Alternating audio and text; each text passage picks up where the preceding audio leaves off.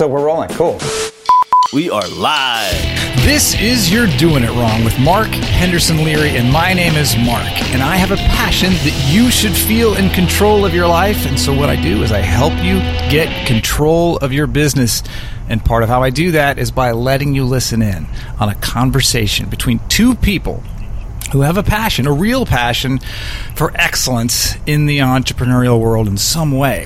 And they're talking about a subject you probably already know something about. But this time, we're digging deep and getting into the nuts and bolts so you can start to figure out what you might be missing so you can break through those ceilings and really get control of that piece of the business or maybe that piece of your life and really get the life you deserve. And so before I dive into the content today, please subscribe. Share it with your friends. Make sure the people who could use this content get access to it. It's really important. It's just very, very helpful when you give feedback and share, because that's the whole idea. We want to make sure we get this stuff recorded so people can hear it. We don't want it just to be missed as a one-time conversation.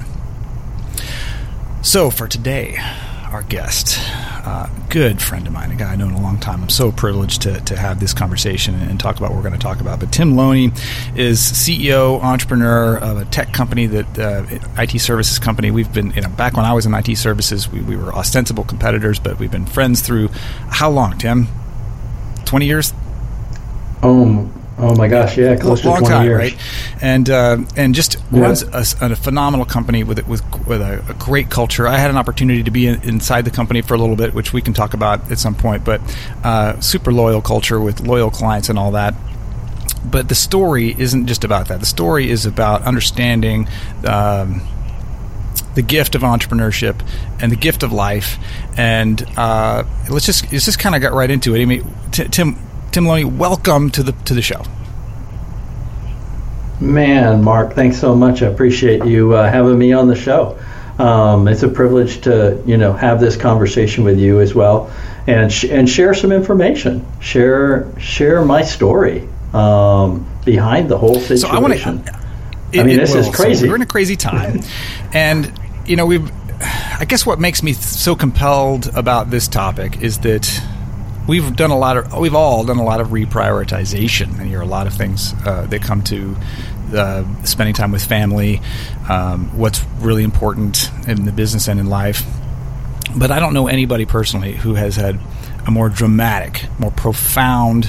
I mean, I've heard of people, but I personally know somebody who has this dramatic, profound question of what matters most than you, because you have run your business for how long has the business been running?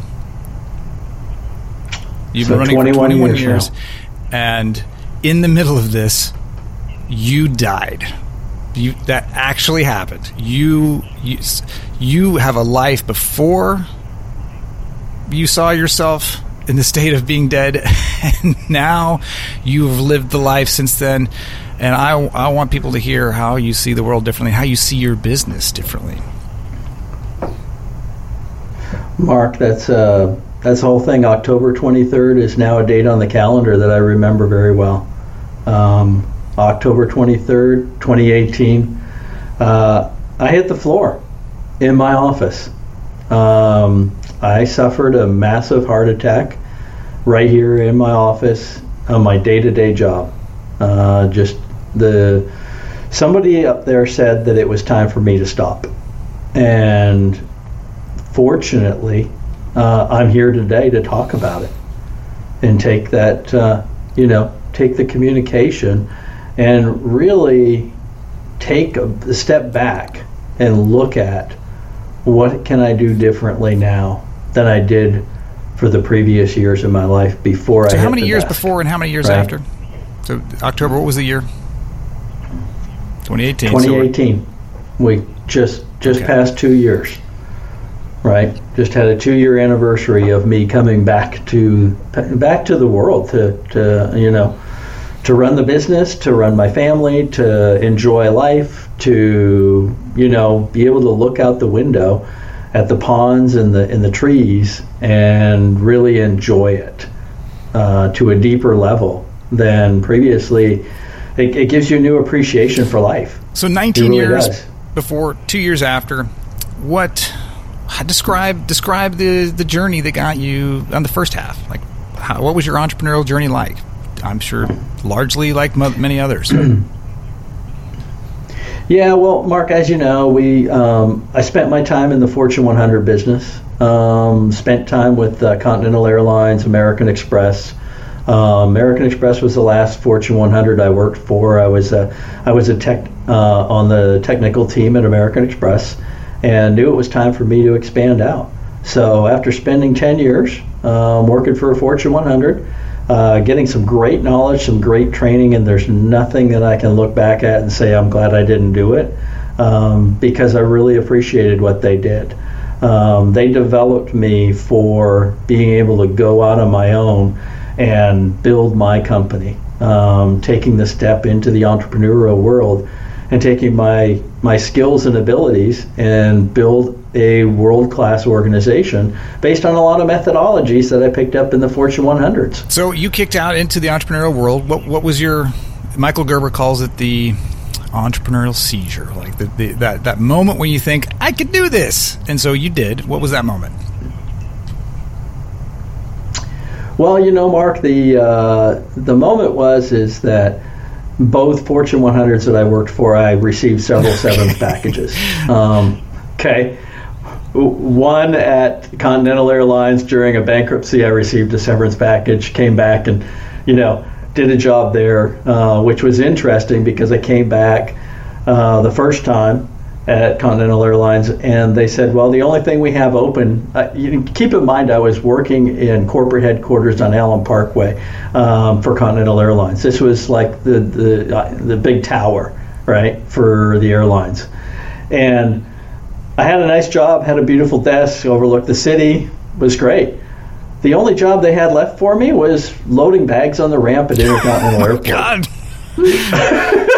Okay. And so I said, yeah, sure, okay, I want to stay with the company. I want that, crystal decanter and Rolex after, spending 30 years here.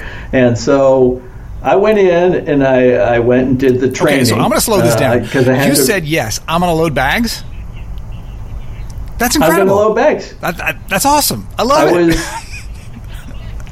I'm like, from the executive corporate tower to loading bags, because I wanted to stay with the airline, right? I enjoyed that industry. And so I went down, it wasn't great after you hear this. So I went into the training class. I said, okay, this is all cool. I took a couple days off, traveled around, came back.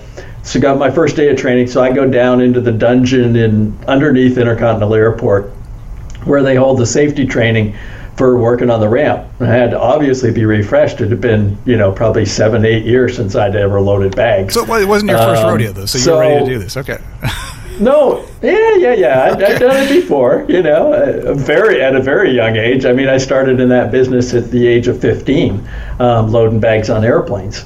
So here I am. I'm sitting there in this training class, and the money was nowhere near what I was making, right? So it's like, okay, we're going to drastically cut your pay, and you're going to back up airplanes, and you're going to load bags, right? So I'm sitting there, and I'm like, okay, I'm halfway through. By lunchtime, I had gone up to the instructor, and I said, I just don't think I can do this. I just can't go back that far in the organization and start at the bottom again. So I handed in my little wand that you use to bring. As soon as you said hand in, I was like, he did the wand things. Are you handing those back? They have like initials on them, or they were like assigned to you? Oh no. Standard issue. No. But it's like, okay, standard issue. I'm like, here's my wands. I'm calling it quits. I'm done with the airline business. This is just such a drastic. It's just the airline business is always so volatile, right? So I handed in my wands. I walked out the door that day, and I left the airline business altogether, and went into working for American Express, and joined into their organization. Built my skills up, got my technical training, spent years just recertifying, doing Novell training, doing Microsoft training, Cisco training, getting all the certifications I could to build my skills up. And bam, I got hit with another severance package. 5 years in at American Express, they said, oh, we're going to re-engineer the corporation. The books, Who Moved My Cheese, Re-Engineering the Corporation. I bought it for everybody one time. Yeah, absolutely. Absolutely. That's the classic work change book. If you've not read that, that's a good one, especially if you're stuck in your business and if you're thinking like you're trying to do business like you were doing last year. Who Moved My Cheese? Well, knock it out in like 45 minutes. Anyway. Exactly. It's a short read, and it's a good one, right? And it's great to have all those books on the shelf from, building my organization and understanding what Fortune 100s do, how they operate. So you can take the good and the bad from those organizations and build a world-class organization yourself from that perspective. So anyway, 5 years in, got a severance package from American Express. Bam, hit me in the face. I'm like, I wasn't expecting that. Okay, go ahead and reapply for your job again, right? So reapplied for my job. I packed up my box that day, took it home, and took all my personal items home with me that day. Reapplied for my job, flew to Chicago, interviewed for the job in Chicago, and the job wasn't going to be in Chicago, but I had to fly up there and interview. Sat down with a couple of my former coworkers, and we were all like, I wonder who's going to get the jobs, right? It's like they re-engineered the whole company. But about 3 days later, when I'm back in Houston, sitting in my backyard, got a phone call, and they said, hey, you know what? You're going to report to Phoenix, and we've got a position for you.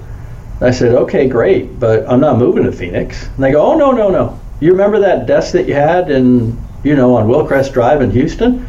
I said, yeah. They said, well, you can have the same desk again because it's still vacant. So just take your stuff and go set up there, but you're going to report to Phoenix. I said, okay, sounds good. So I just went back to the same desk, had the same phone number, and took my new position reporting to Phoenix with American Express. So fast forward 4 years later, and I'm expecting another severance package to come. So I went ahead and started my company. And I said, I'm going to be in control of my life. I'm going to take it from here.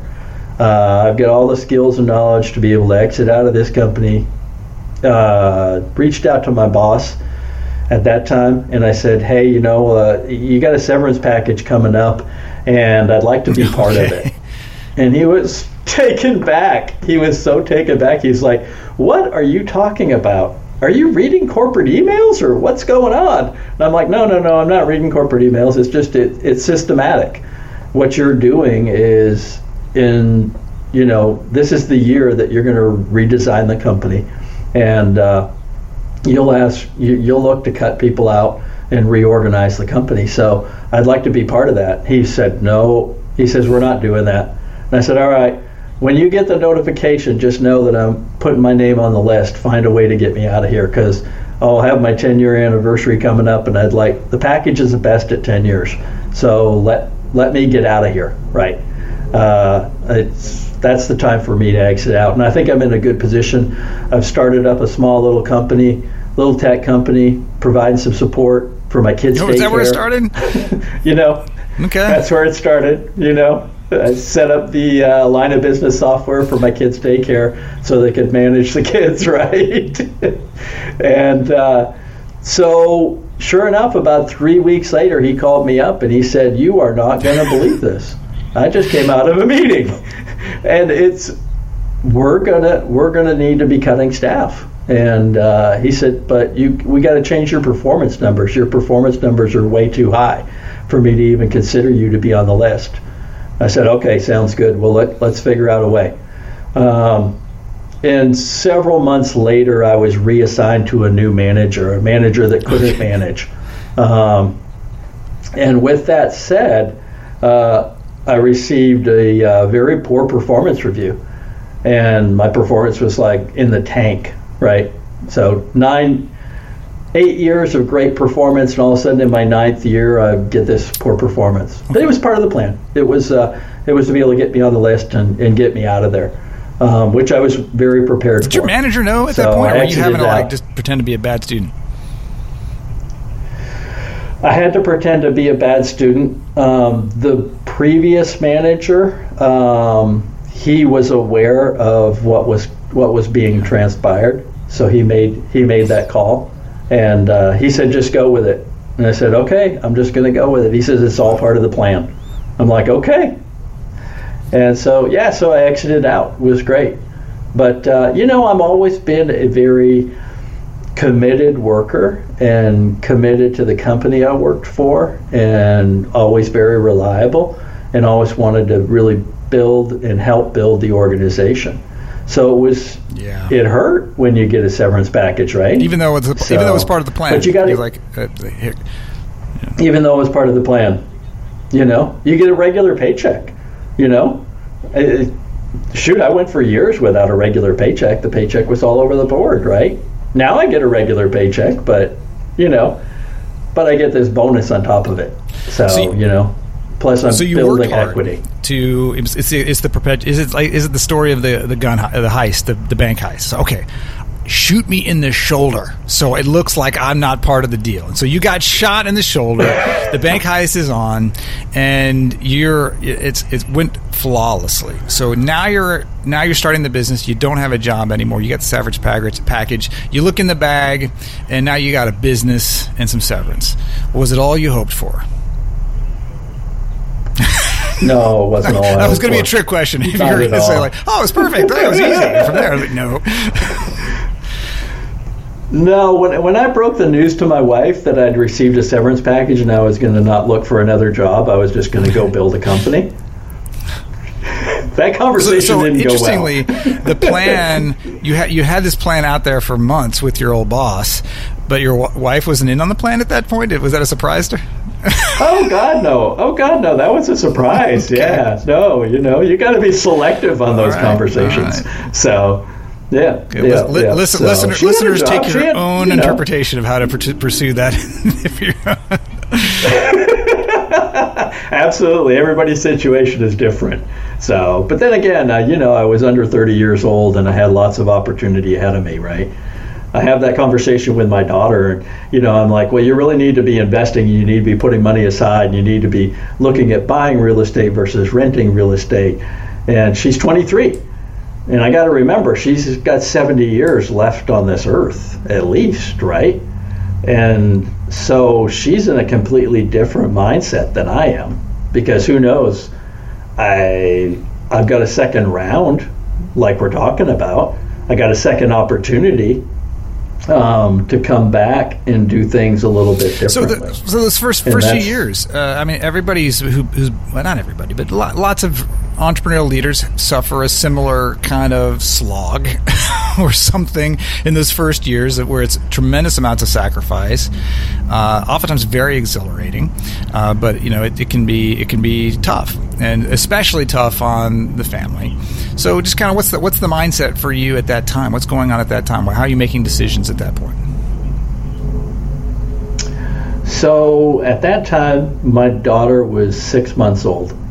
I'd left my corporate job, my reliable paycheck, and I was starting out on my own, right? Trying to build a business. So the next step I took was I had a handful of customers. During my last year at American Express, I had a handful of people I'd take care of on the side, and had somewhat of an income, not a paycheck replacement by any means, but I had to build that paycheck replacement. That was the goal, right? If I can replace my paycheck, then I'm at least breaking even now. So that was the next step to be able to do, and I went out and I got enough customers to be able to do that. And then about a year and a half into the business, I decided to make an acquisition, and I acquired a company out of bankruptcy that was the Gateway Network service provider here in town. Gateway Computers, you remember Gateway Computers, the cow boxes. One of my jobs is doing technical support for that company, third party. But yeah, absolutely. I used to. Yeah. So I picked up the Gateway Network service providers, fallout of their bankruptcy, and acquired a bunch of clients from that. And that helped me launch the business into the next level. And then took, did replace my paycheck and continued to build on it. And over the course of the next several years, I did 6 acquisitions and built the business over acquiring other small businesses and pieces of businesses that couldn't deliver or didn't have process and procedure in place. Coming out of the corporate world, that was the biggest thing. It was process, procedure, standardization. I learned all those in the American Express world, standardization, and took those and applied those to small, mid-sized businesses. And they were just fascinated by how well things worked once you standardized it and once you had a procedure in place. So thinking about, and I don't want to I want to sort of be able to step through the big event in this timeline, but just kind of looking through the lens of your life now, when you look back on that time, like what would you tell yourself about what do you see now? Like, oh my gosh, I can't believe I was so focused on this right now, knowing what I now know. Like, why was I so? Are there this kind of like just head smacker things you look back at yourself in those days now? Oh, I look back at those days now and, it was just kind of like a cowboy rodeo, right? It's like, do this, do that, go over here, try this, try that, 21 years later, really process-oriented, real procedures in place, a lot of standardization. But I thought I was invisible, right? I would work 14, 16, 18 hours a day, right? Sleep was optional. Just go at it and really, take the bull by the horns and build this thing.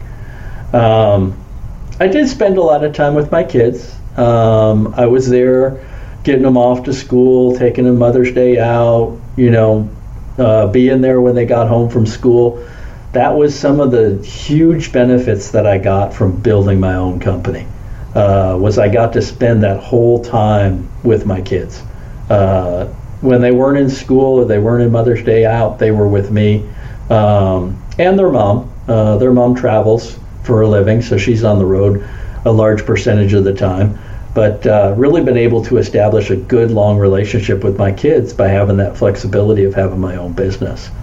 I look back at that and go, wow, that was a really good choice for me. So you had the entrepreneurial journey, just like so many of us. You sounds like you got it to the point where you were really reaping some of the benefits, and it was a good life choice for you. 19 years clicked off in that. Take us up to when it all changed. So things were going and blowing. Everything was super great, right? Business was great. We were getting things done. We were buying second houses and driving fancy cars and doing all of the things that we all strive to do, right? Things. Lots of things. I came into work that day. Had a full schedule. Calendar was booked, double booked in some cases. Lots of calls to make. Came into the office. I wasn't feeling well the weekend before, and my daughter was in town from college, and I said, I'm not feeling well, so why don't you, can you take me up to the urgent care? And she says, yeah, sure, I can take you up to urgent care. So we went up to urgent care, and they diagnosed me with acid reflux. They said, they did an EKG. The EKG came back fine, and they said, you just got some acid reflux. You need to take some of this acid reflux medication, and you'll be fine. So I immediately went to the CVS pharmacy and filled the prescription and got home and took the first pill. Said, acid reflux sounds great. That sounds great. We're going to solve this. We're going to solve this problem, right? That was on Friday. Saturday, I still wasn't feeling much better. But I was like, well, the doctors know. They know what's wrong. They clearly identified this as acid reflux. So if I just keep taking this medication, I'll be doing fine. So I took the pills again Sunday, and feeling a little bit better, feeling well enough to go back into the office.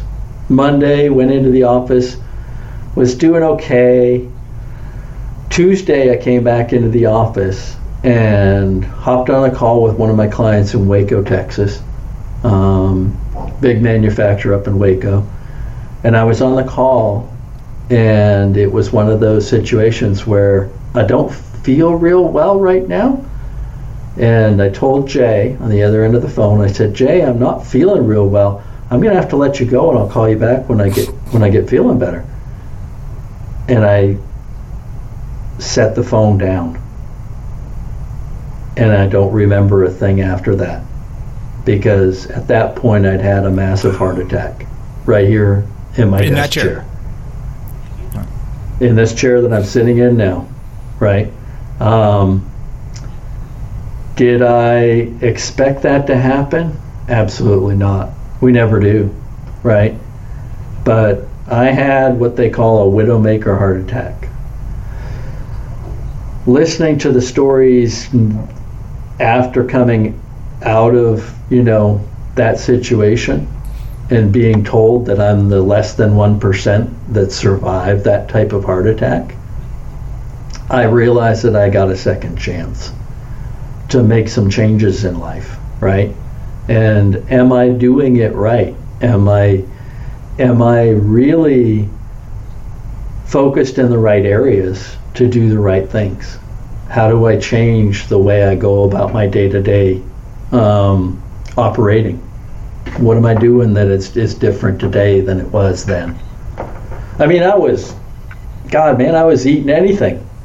I was having steaks and hamburgers and, fried chicken, One of the funny things was I told my cardiologist after I came to several days later, I had a conversation with the cardiologist, and I says, I could really use some Popeyes right now. He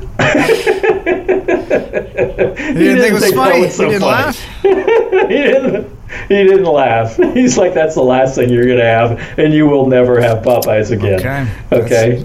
That's a whole thing in and of itself. So have you had Popeyes since then?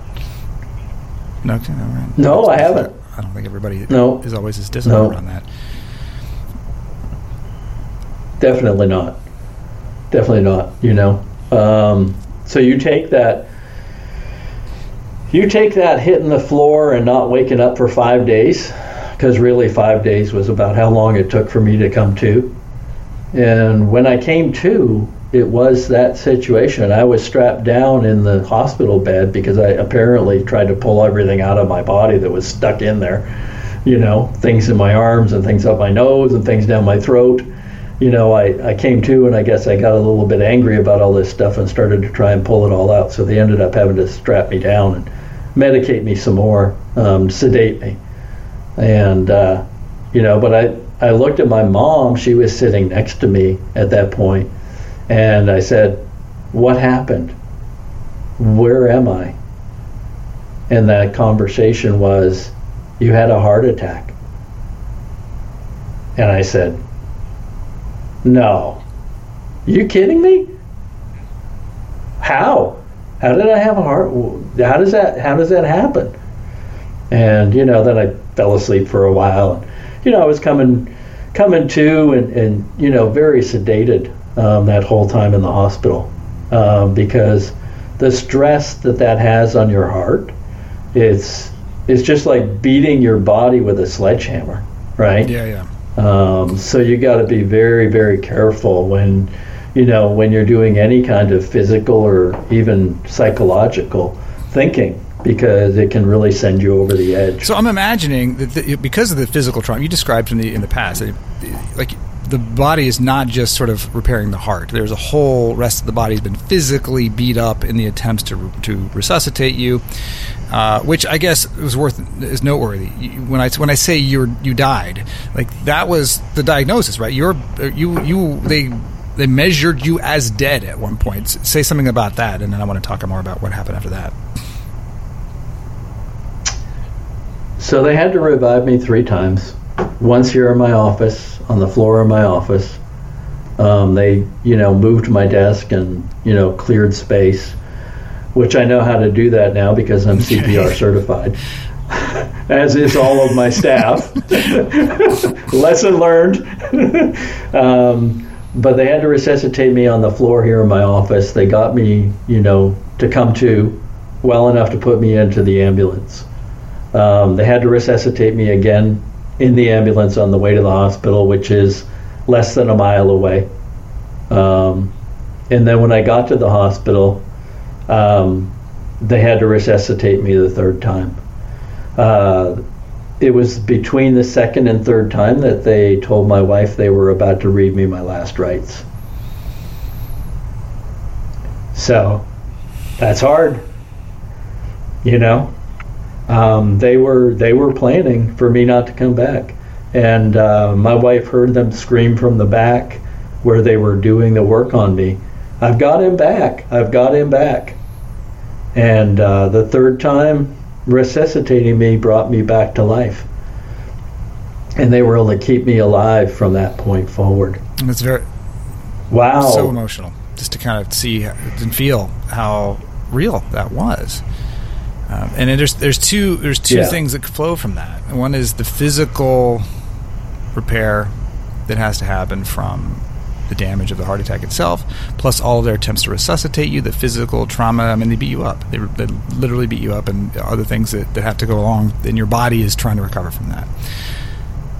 So over the next day or two, talk a little bit about how the physical recovery is one element. The other part is sort of this awakening, I'm guessing, and that's my word. I'd love you to describe it. As you sort of come out of, into the reality of, I guess, I'm not even getting a question out. I'm guessing that in day T+1, the business is a problem in your mind somewhere that is way subordinate to I'd like to be alive, right? Is that fair? Your priorities, I'd like to be alive, I'd like to be around my family. These things are very, very present. Is that fair?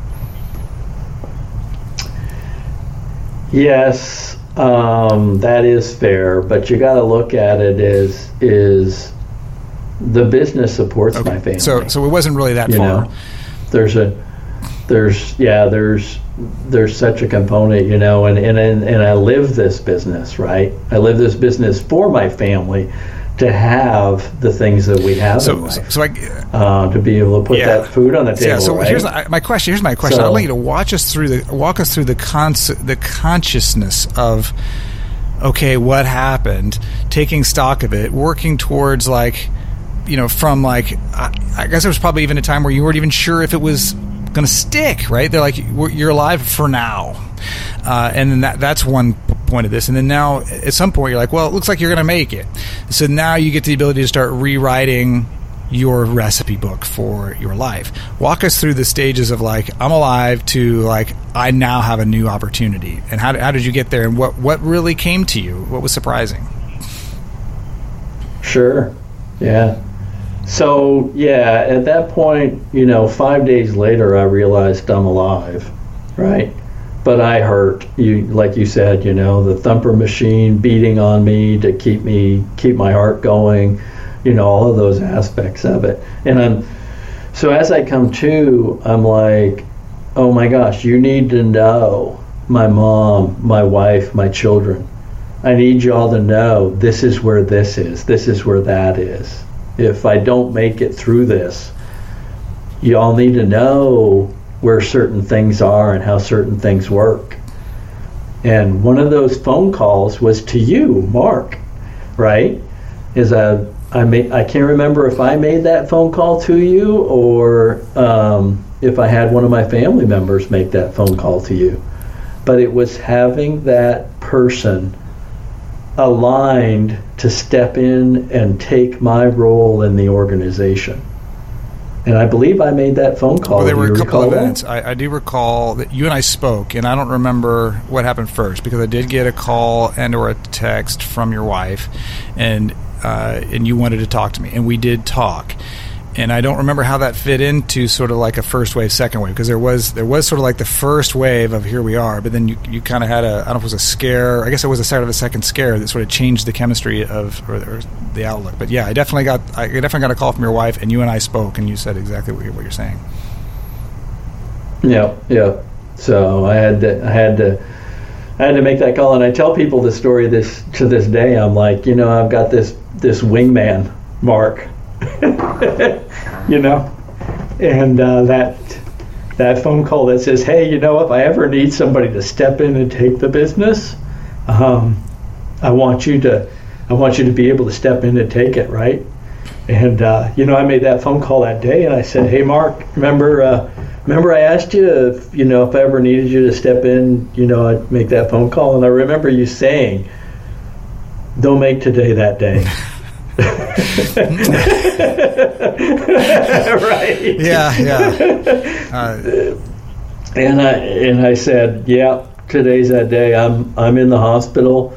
I've had a massive heart attack, and I need you to step in. Here's my voicemail password. Here's my computer password. Go in and run the business while I try and get through the situation I'm in right now.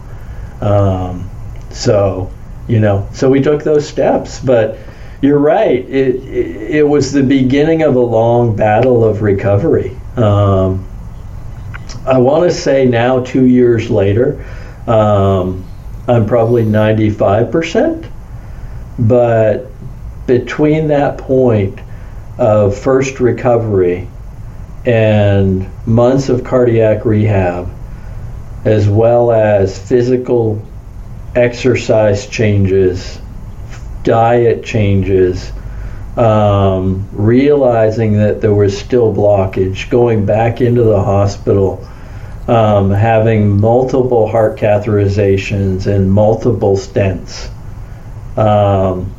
Those were all events. I've got that process down now. Okay.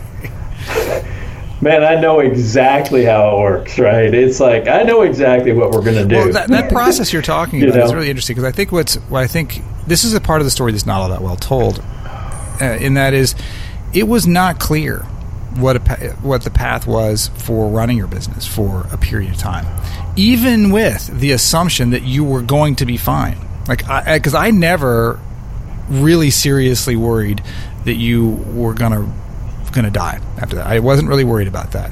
But what wasn't clear was how fast your recovery would be, and what were the right size steps to run the company in an interim capacity. How should we plan for the next 2 weeks? She'll be back in 2 weeks. Should we plan for the next year? Totally different things, and having answers for people like clients and employees as to what the next month is going to look like. That was not that easy to figure out. Yeah, I'm sure it wasn't, and nobody knew, right? Nobody knew if I would last another day or another, month or years or what the future and if you're back, you're at full capacity like always, or is it half capacity? And because I think you were, and I guess the details of this are different in each potential situation. Not everybody's going to have a heart attack, right? But the idea that it was unclear how much recovery you could make. That's a real thing for anybody who is in a business where they have an illness that affects them. They might have to decide that 100% is not 100% anymore. 100% is what used to be 50%, and that changes the game in a big way. It really does, right? It really does. And you have to think about that is I wanted to come back a lot sooner than I could. I wanted to be back into the business, the thing that I did day to day, 80% of my life, right? But I knew that I wasn't healthy enough to do it, and that return back was going to be a long road, and it wasn't going to be, wake up this Monday morning and go into the office and work for 5 days. That recovery was going to be, hey, maybe you'll go in Tuesday for a couple hours, but you won't go back till Friday and maybe spend a couple hours, right? So it was a very gradual return back into the workplace. And it was quite interesting when I did come back. Well, number one, I had to move my desk back to where it was supposed to be. I was like, what the hell happened in my office? I'm like, oh, they moved your whole furniture. Everything was moved. Like, it was like, move it out of the way. just get it out of the way and get That's them funny. on the I never floor, really noticed. Right? Which is I part worked in of your office CPR. a couple days or a couple times, or I don't know, whenever I came up there. I did a lot of remote stuff, but I would be in the office, and it seemed like it was I was supposed to be. So maybe they straightened things up, and it was not in the same spot as you were expecting. I noticed it. I noticed it right away, right? And it's like, but when those type of events happen, it's like just take and move everything and clear a space on the floor and put your patient on the floor and allow yourself enough room for two people, one on either side of that person. Part of CPR, right? To give you plenty of room to be able to work on that person and keep them alive from that perspective.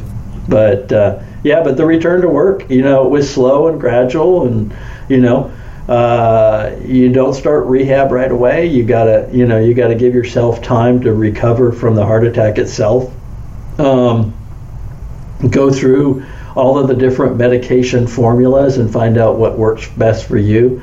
What does the recipe look like? And believe me, there's been, I don't know how many changes to medications over the period of this last 2 years, but I think we finally got it to a point where it is where it needs to be. But it was trial and error in a lot of ways that I feel it was trial and error. It's like, hey, give you this medication. Wow, you know what? I feel like my heart's racing 1,000 miles an hour right now. Well, maybe we should back that one down. Let's increase this one and back that one down. Let's take this one away and add this one. Those kinds of situations, right? So, but yeah, coming back in, it was a gradual, slow period, and people were surprised. I mean, my entire office was here when the event happened, and they knew I was at risk. I was a big at risk for it to happen again. So I had to make sure that my stress level stayed down, and that I didn't overexert myself. So do you use that as a management technique? I have to another say, heart like, attack. don't stress me out. I could die, man. You get that ticket count down. You're like, I could die if your ticket resolutions don't get better. The thing is that I think it was on the reverse side of that. The employees felt more obligated to keep my stress down than I did. They were coming to me saying, I don't want to stress you out. I don't want to, we got this taken care of. We just wanted you to bring you in the loop that it's all been taken care of, right? So they were proactive in not bringing the stress to me or passing the stress on to me. Did you find any trouble with people hiding stuff that you wish you'd known about because they were trying to keep it off your desk? It wasn't anything that was life-threatening, right? Detrimental to the business. Sure, they kept stuff from me. They needed to. They needed to keep things from me, right? So, especially the client that I was talking to on the phone that day. He's like, hey, Tim never called me back. Was he mad? No. He was understanding, right? Actually, I think one of the employees called him like 6-7 days later and said, hey, by the way, we know you were on the phone with Tim. He had quite an event happen, and he's not going to be returning your phone call anytime soon. In fact, I think I did a call down, and I think someone had already talked to him, but I did check in with him now that I recall. That was part of the protocol. Exactly. Get all the names of all the clients and make sure everybody knows what's up, and some people were already in the loop. Right, exactly. So, so here we are 2 years later, right? Whole different perspective. Not 100% turn, but I'd say probably a 75% turn. You really come to appreciate the things in life that are most important to you. That being not only your time in the business, but your time away from the business as well. Say more about that. Right. Say more about that. Because I believe what you're saying, and I think that's hard to understand for a lot of people when it just sounds like, I don't know, be more balanced, smell the roses, and that just pisses off a lot of entrepreneurs, including me. And it's like, I'm trying to do something here. I don't want to smell a rose. How does a rose fit into my workload here? It doesn't seem mission driven. But I've come to find some wisdom in that. So how did you connect time away from work as truly meaningful for you? So, you take this road that it's like all of a sudden we're looking at it from a different view, right? If you're looking out at the forest, I'll take my lake house for an example. One way I look out at the forest, the other way I look out at the water. Both of them very different landscapes. Now I get to take a look at both of them equally, because in the past I would just look at the water and go, oh, it's great to be at the lake. But now I sit on the back deck and enjoy the forest as well. And by balancing my home life and my family life with my entrepreneurial, growth and business life, it's a lot different. And it's a lot different. And you need to take, I find that I'm so much happier, and it really hasn't affected the bottom line, which is a big piece of why entrepreneurs think that they've got to be at it 100% of the time, 24 hours a day. I'm not saying I've taken off of the throttle on the business. I'm still measuring and looking at metrics for the business and making sure the business is performing the way it should be, right? But I have taken a different approach on how I deal with my life. And that is spending more time enjoying the things that are important to me, because, man, when you get hit with that, you died, you're not coming back. You don't get it. You don't get an opportunity to go finish those things that you didn't do, or take that trip that you always wanted to take, or go, enjoy time with people that you want to enjoy time with, right? So let's stay on that for a second, because when the word balance comes up, I patently reject the word. I don't think the word's useful. I think people hear it and they tune out, and I don't think it tells the story. I do think that there is two words that I think are really helpful, more helpful at least to me in describing, and one is healthy, and then in this case maybe holistic, and focus. And because balance tends to end up being, and it sounds like you said, taking the foot off the gas. Balance is slow down, try a little less hard. Don't stress out so much. Don't set the goal so high. And that to me is what balance ends up kind of sounding like, even though this maybe not be what it means. But focus, talk about focus, because especially in those first couple of days, well, both of those, now and then, in the first couple of days, weeks rather, you got 2 hours a week, we'll say, work. You got to choose well. Is that not an allegory for how you spend your energy for the next 2 years? Like, look, I got to make it count. I got to focus, because I can't do everything. It's not useful. It's not workable. Absolutely. Focus is a good word to describe that, because the things I was doing up to that point was doing everything. And certain things got focused, certain things became priority, right? But taking those and really assessing what is the business doing and how do I contribute to the business and what do we get the best results out of, right?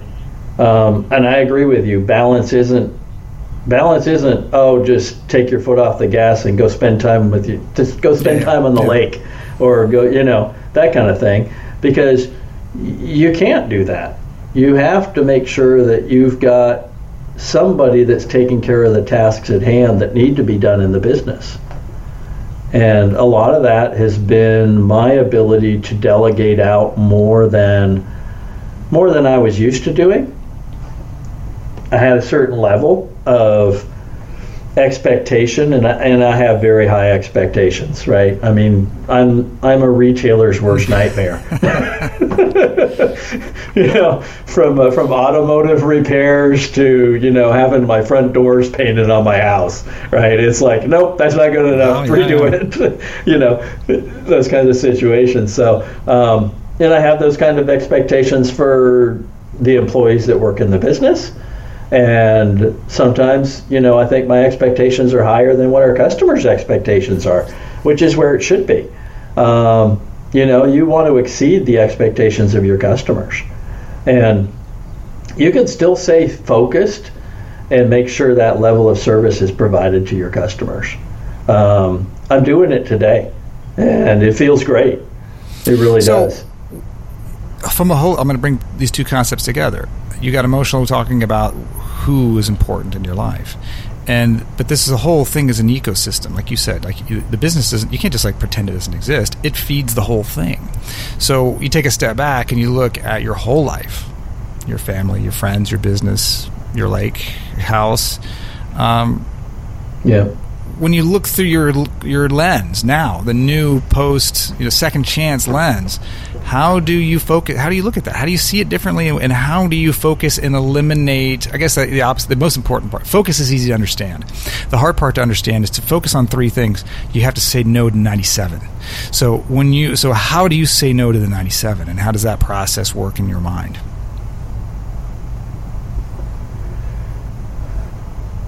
There's not enough time in the day to get it all done, right? One of those things is that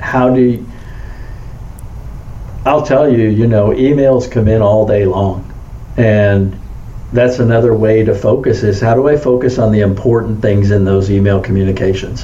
What's important to me? And you have to take that concept and apply it to when I go into my office today, what am I going to focus on? What's the most important things? And some things are not going to get done. Like you said, the 90% are not going to get done. You're hoping that's not one of the most important things in your business, right? And that's where the focus comes in.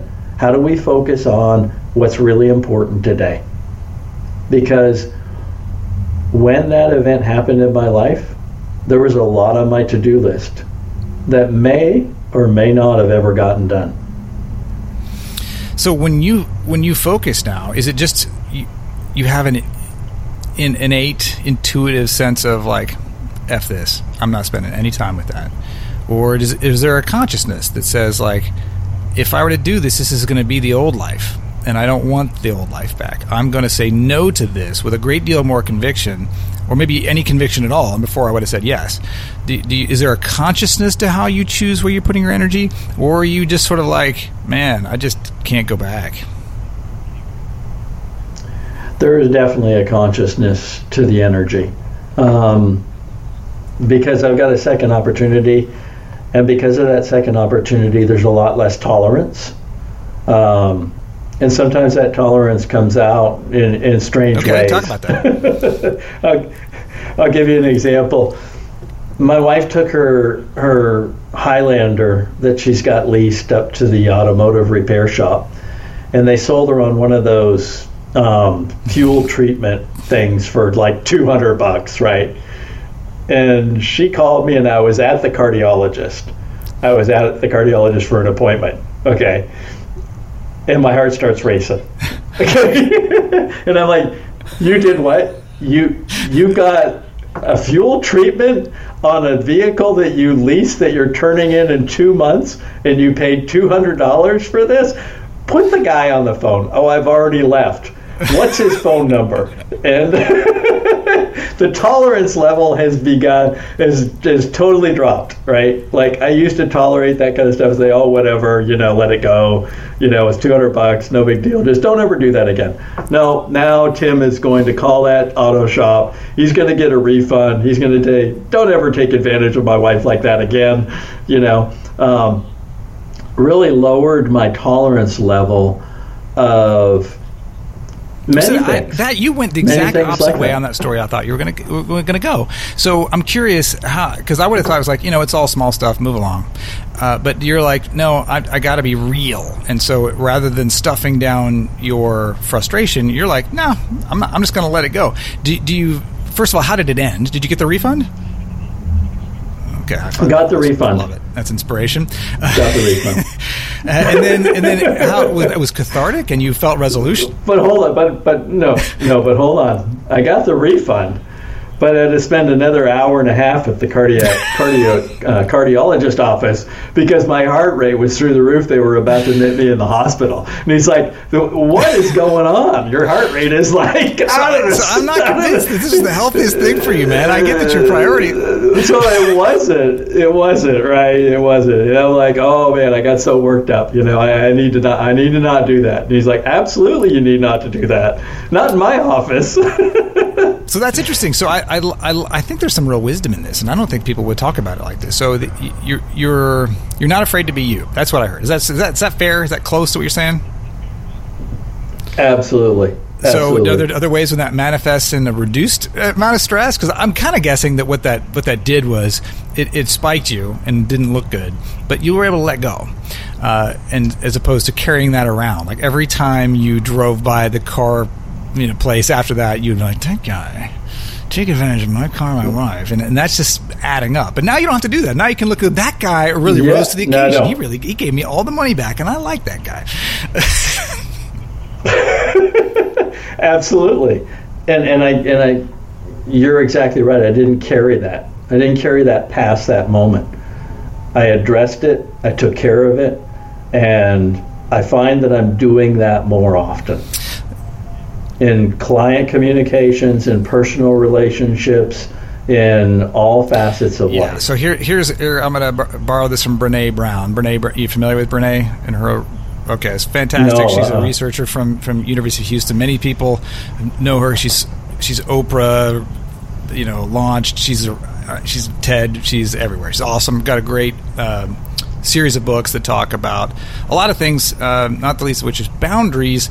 And she has this sort of formula that has been very instructive for me. Is if you have resentment, if there's something that you feel kind of lingering frustration about that you might label as resentment, that is because there was a boundary you did not defend for yourself. There was something that you were infringed upon, something you wanted to do differently that you didn't protect. And I'm seeing that this is a real what you're after, what you're doing. You're saying I'm no longer willing to sacrifice my needs and my desires, and I'm gonna fight a little more aggressively up front if I have to. I'm gonna pay a short-term price for a long-term gain that is I get to feel like I'm living free and honestly, and I get to live on my terms. Absolutely. Yep. You hit the nail on the head with that. What are things you're doing right now in the business on a daily basis that just can reinforce that? And what are you doing, especially in the business? I really want to kind of refocus. You're in the business today. What would be so markedly different in the business today than at the worst time before the heart attack? So the things that are being different today is addressing those issues, those employee-related issues, those work performance issues. Right. I address those immediately now. And I used to ponder on them, right? There was time where it's like, he'll change, she'll change, the numbers will change, they'll show up, Now, no. The tolerance is down here. The tolerance for that kind of stuff it gets addressed immediately. It gets corrected. The behaviors change, or they leave, or they get released from the business. That's a huge change. Before I would procrastinate, like most of us that deal with employee resource capabilities. It's like, okay, and even in the interview process, like I'm very direct in the interview process. These are my expectations of you as an employee. Do you think you fit into our organization like this? Right? It's like, this is what we expect. If you can't meet those expectations or exceed those expectations, then you're not a good fit for our organization, and you should probably look for something different. You mentioned earlier about delegation, and I wrote it down because I wanted to talk about that. Clearly, that connects. Yeah. How do you see the role of your team now in terms of delegation differently than you did before? So that delegation, I have to keep in mind that my time is limited on the earth. I don't know when that moment's going to come, but I have to be prepared for it, just like a business continuity and disaster recovery plan is. Things that we do for our clients. I need to have a plan that this business can operate without me. That succession plan, right? And I need the people in place that know what I do and how I go about doing it to make sure that if I step away or I'm taken away from the business, that it can continue on without interruption. And so I've taken and I've made steps to bring in employees and bring in new people on the team that that understand how things are done, even in my role. Okay. So do you have a plan, like a contingency plan, if what would happen if there was another bad health situation for you again? Yes. Yeah, that plan is now in place. That plan is in place. So hopefully we never have to use it, right? It's kind of like business, it's kind of like a hurricane in Texas, right? You hope you never get one, but when you do, you pull out the book and you pull out the document and walk through the process. That process is now in place. And so many people, just like business continuity and disaster recovery, so many people don't want to take the time to do it until they've had the event, right? And I'm guilty of it. Succession planning, thinking I was invisible, that I was always going to be here. Shoot, my grandmother lived to 103 years old. I'm only halfway through. Got lots more to do, man. Lots more to do. Got lots more to do. Lots more to do, right? So the delegation seems like a powerful thing, and I want to provide a little more color into that. And it reminds me, you said this, and it reminds me when I sold my business. There was a time after I sold the business, and I didn't really have a job yet in the company that bought mine, and was figuring some things out. But I did have some tasks that were either sort of disposition of the old business or things I was doing in the new business, and so I had things I needed to do, but I had very scarce amounts of time to do it because I had lots of things going on in my world that would suddenly take my time. And so I'd have a plan for all the things I was going to get done that week or even that day, and I would see like 7 major things, and then it's probably not going to work. Okay, 5 major things. Okay, and routinely I would be down to like the one thing. Like if I'm going to get one thing done today, what was it going to be? And after like 6 or 10 weeks of that, I remember thinking, wow, in the old days, I was busy for 12 or 14 hours and I felt like nothing was getting done. And now, like, I look at this one thing per day plan and I can't believe how much is getting done. This is incredible. This focus is really making an impact. And I think that flows into the idea of delegation. When you can start getting these things off to somebody else's plate and you're sort of focused on what matters most to you and your highest contribution, there seems to be kind of a doubling down, a multiplier effect on your ability to make a positive impact. Is that what you experience in your delegation? Yeah, it is what I experienced in my delegation. So I'll go back to my training at American Express that we talked about earlier in the conversation. So one of the programs American Express had in place was the Franklin Covey, time management. Everybody get a planner? Everybody got a planner. Everybody went to training, right? Priorities, ABCs, 1, 2, 3s, make things a priority and prioritize them. Not only business, but personal as well. Put it on the calendar. Prioritize it. Make sure it's on the calendar. Put the most important things first, right? Make those, if this doesn't happen today, something detrimental is going to happen, right? That's an A1 category. That has got to happen today. It's got to be completed. And that C3 item is one of those like, hey man, if I had extra time and I could get something, I needed something to do, there's something to do. But it's not going to be life-threatening. It's not going to, if it doesn't happen, it's not a big deal. If it never happens, it's not a big deal, right? If I don't respond to that email from, whoever it was that, some advertising email or something like that, if I don't act on that, nothing's going to happen. There's no result whether I respond or not respond to that communication. And that's how I prioritize my day, is I take those A tasks and make sure the A tasks get completed. And so for those not familiar with Franklin-Covey, one of those is the priority and one of those is the, severity, impact, and urgency? Severity, impact. Yep, exactly. So, and that plays it not only in the business, don't just plan it and apply those to your business, but apply it to your personal life as well. Like, if I'm going to be taking my wife out for dinner and I want to make that an A task, that's a commitment that I'm making to that person. I'm not going to take, and say a client urgent matter comes up and I got to call her and say, we plan to go out for dinner, I got to take this call and I'm not going to make it for dinner. No, I tell the client, I got another commitment on my calendar and I've got to follow through with that commitment, but, happy to follow back up with you tomorrow morning or later that evening, right? I realize the issue that you have is highly critical or very important to you, but I have something that I've committed to, and that might be dinner with my wife, right?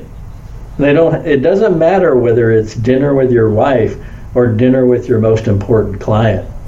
It's been prioritized on the calendar, and it is the thing that's going to happen, and nothing comes in the way of that.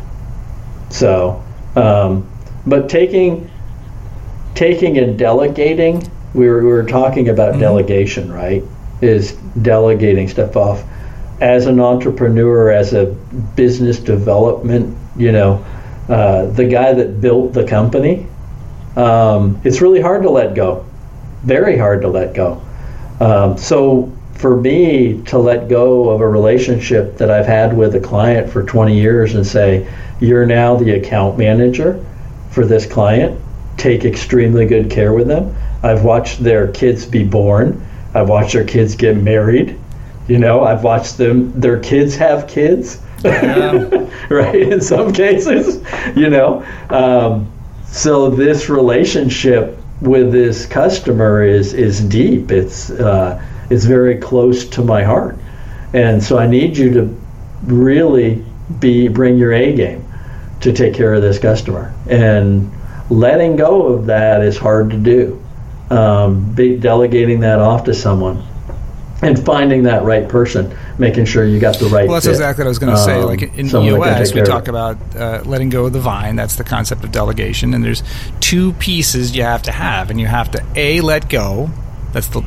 And B, into the hands of somebody who can catch it, right? So you have to have both. And if for some reason delegation isn't working, make sure you've checked both, because if you've got the right person and you just simply can't get your fingers to let go, then you got to work on that. But if your fingers won't let go and look at the person and you go, oh, the reason I won't let go is I can see that it's going to be a bad outcome, and I just wasn't aware of my own inability to address that piece of the problem, which it sounds like that was a big factor for you. Sure. That, your ability to let go was way enhanced by your clarity of expectations, and making sure that if somebody was not in the position to do the work that was expected, that you called that out and you addressed it rather than pretending everything was okay. Absolutely. Yep.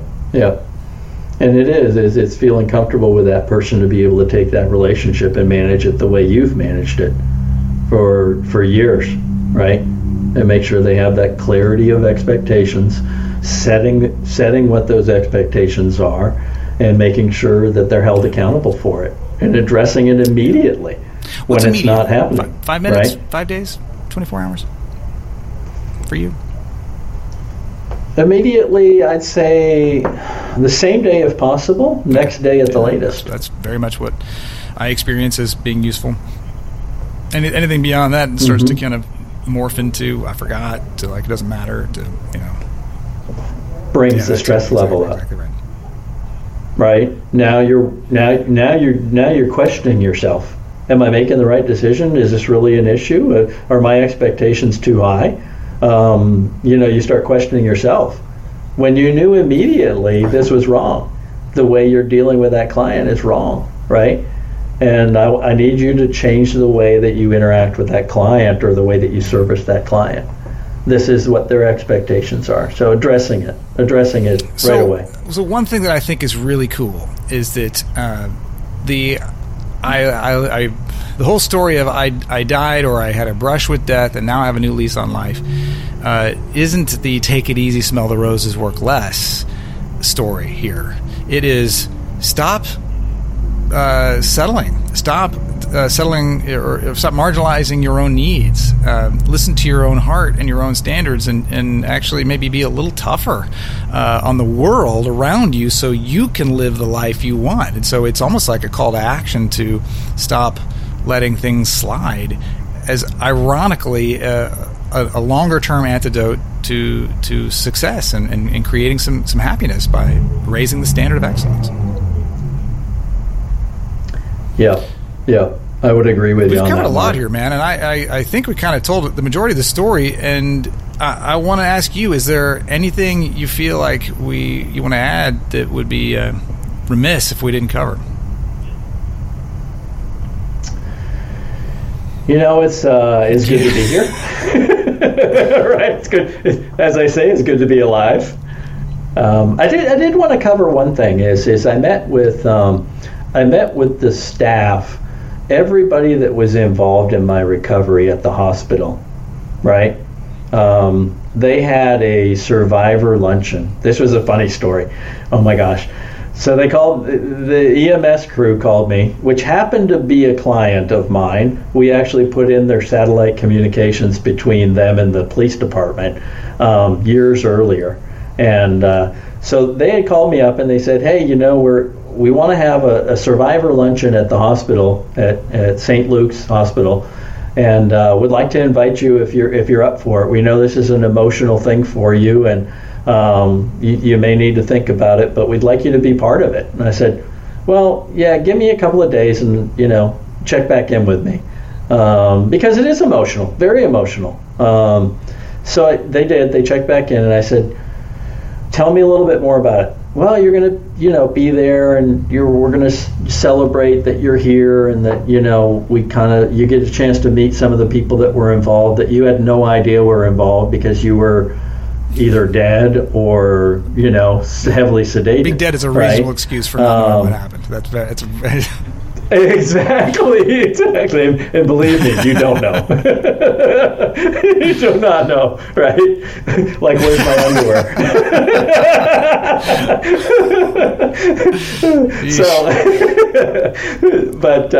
So we had this, so we got it on the plan, we picked a date, okay, you're going to show up at like 10 o'clock and we're going to have a little presentation, and, you'll be there for the survivor luncheon, and I assumed it was a survivors luncheon, right? Like plural, like there would be several survivors there. I showed up, and the survivor luncheon was survivor, just singular. It was about me, right? We had 50 to 75 first responders, fire folks, ambulance folks, emergency room folks, cardiac people, cath lab people. Everybody along the process was in that room, and it was very emotional, right? So the people that some of the nurses came up to me and said they'd been there 20 plus years. Said, we've been here 20 plus years, and we've never had someone survive that heart attack. The heart attack you had happens, and unfortunately most people don't make it. And they've been there 20 plus years, right? And they've seen it. So that was huge. How many times did you find new depth of understanding? Because that sounds to me like one of those moments where, like, you thought you knew how grateful you were, and then you go face to face and you're like, it adds a whole nother level. You go down one more level of like, wow, I can't believe how lucky I am.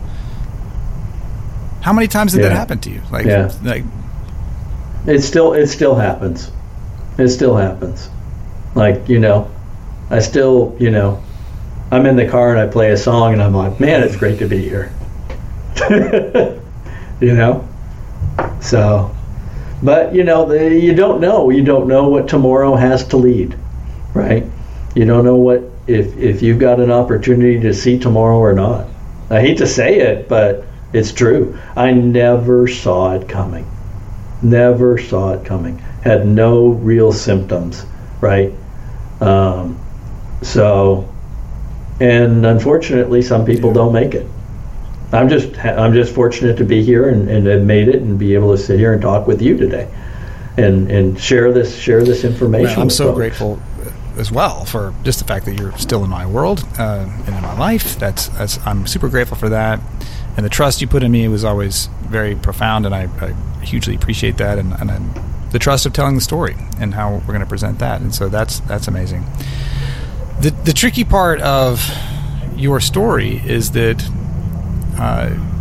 you can't share your experience. You can only share words of advice. And so it's everybody I know who talk about this subject, it's like, well, it sounds important, but how do I kind of bring it into my presence? How do I bring it into, not having lived through a near-death experience, I don't have a way to contextualize that. So what would you try to tell yourself, knowing how hard it would be for you to hear yourself? What would you tell your old, and I'm replacing my normal question. My normal question is, what's your passionate plea for entrepreneurs right now?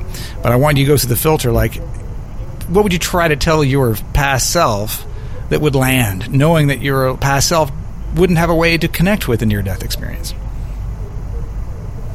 Wow. That's kind of hard to respond to, because you're right. I felt that would never happen to me, right? And now that I'm here, how do I look at it? I don't know how to respond to that. Well, I mean, the question is sort of like, what would your best attempt be to cut through your resistance as somebody who felt invincible? Because I don't know, it's all maybe the answer is there's nothing you can say. Maybe there's nothing you can say that brings it home. And maybe we'll just go back to the default question: what is your most passionate plea to entrepreneurs right now, given your perspective? Lower your tolerance level. Lower your tolerance level. That's the biggest thing that I've seen happen since that event, is I've lowered my tolerance level in all facets. In being a consumer of products and services, and being a leader of an organization, in addressing the things that you've never addressed.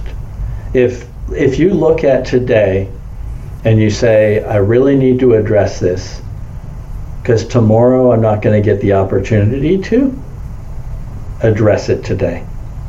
Address what you've been putting off, because if you don't get to address it ever, it'll never be addressed. That's incredible. I think that exactly answered the question I was trying to engineer in such a great way, because it didn't preach to, I don't think, to some impossible to understand perspective. You're saying, like, look, man, the most important ingredient in increasing my happiness was just accepting less BS, and everybody can use that. Whether you're going to die at 103 or not, everybody can use that right now. Super practical. It's not an insurance policy for what if. It's like, no, do it now, live it now, raise the bar. Just stop accepting BS. It's no one's winning. That's exactly it. That's exactly it. Man, this has been an incredible experience for me, and I'm so grateful for the time. I think this is going to be helpful for a lot of people, and I'm really eager to hear feedback. But that's it. That's our time for today. We've covered so much. It's been wonderful. Everybody who listens to this, please share this with friends who you think could get some benefit out of this.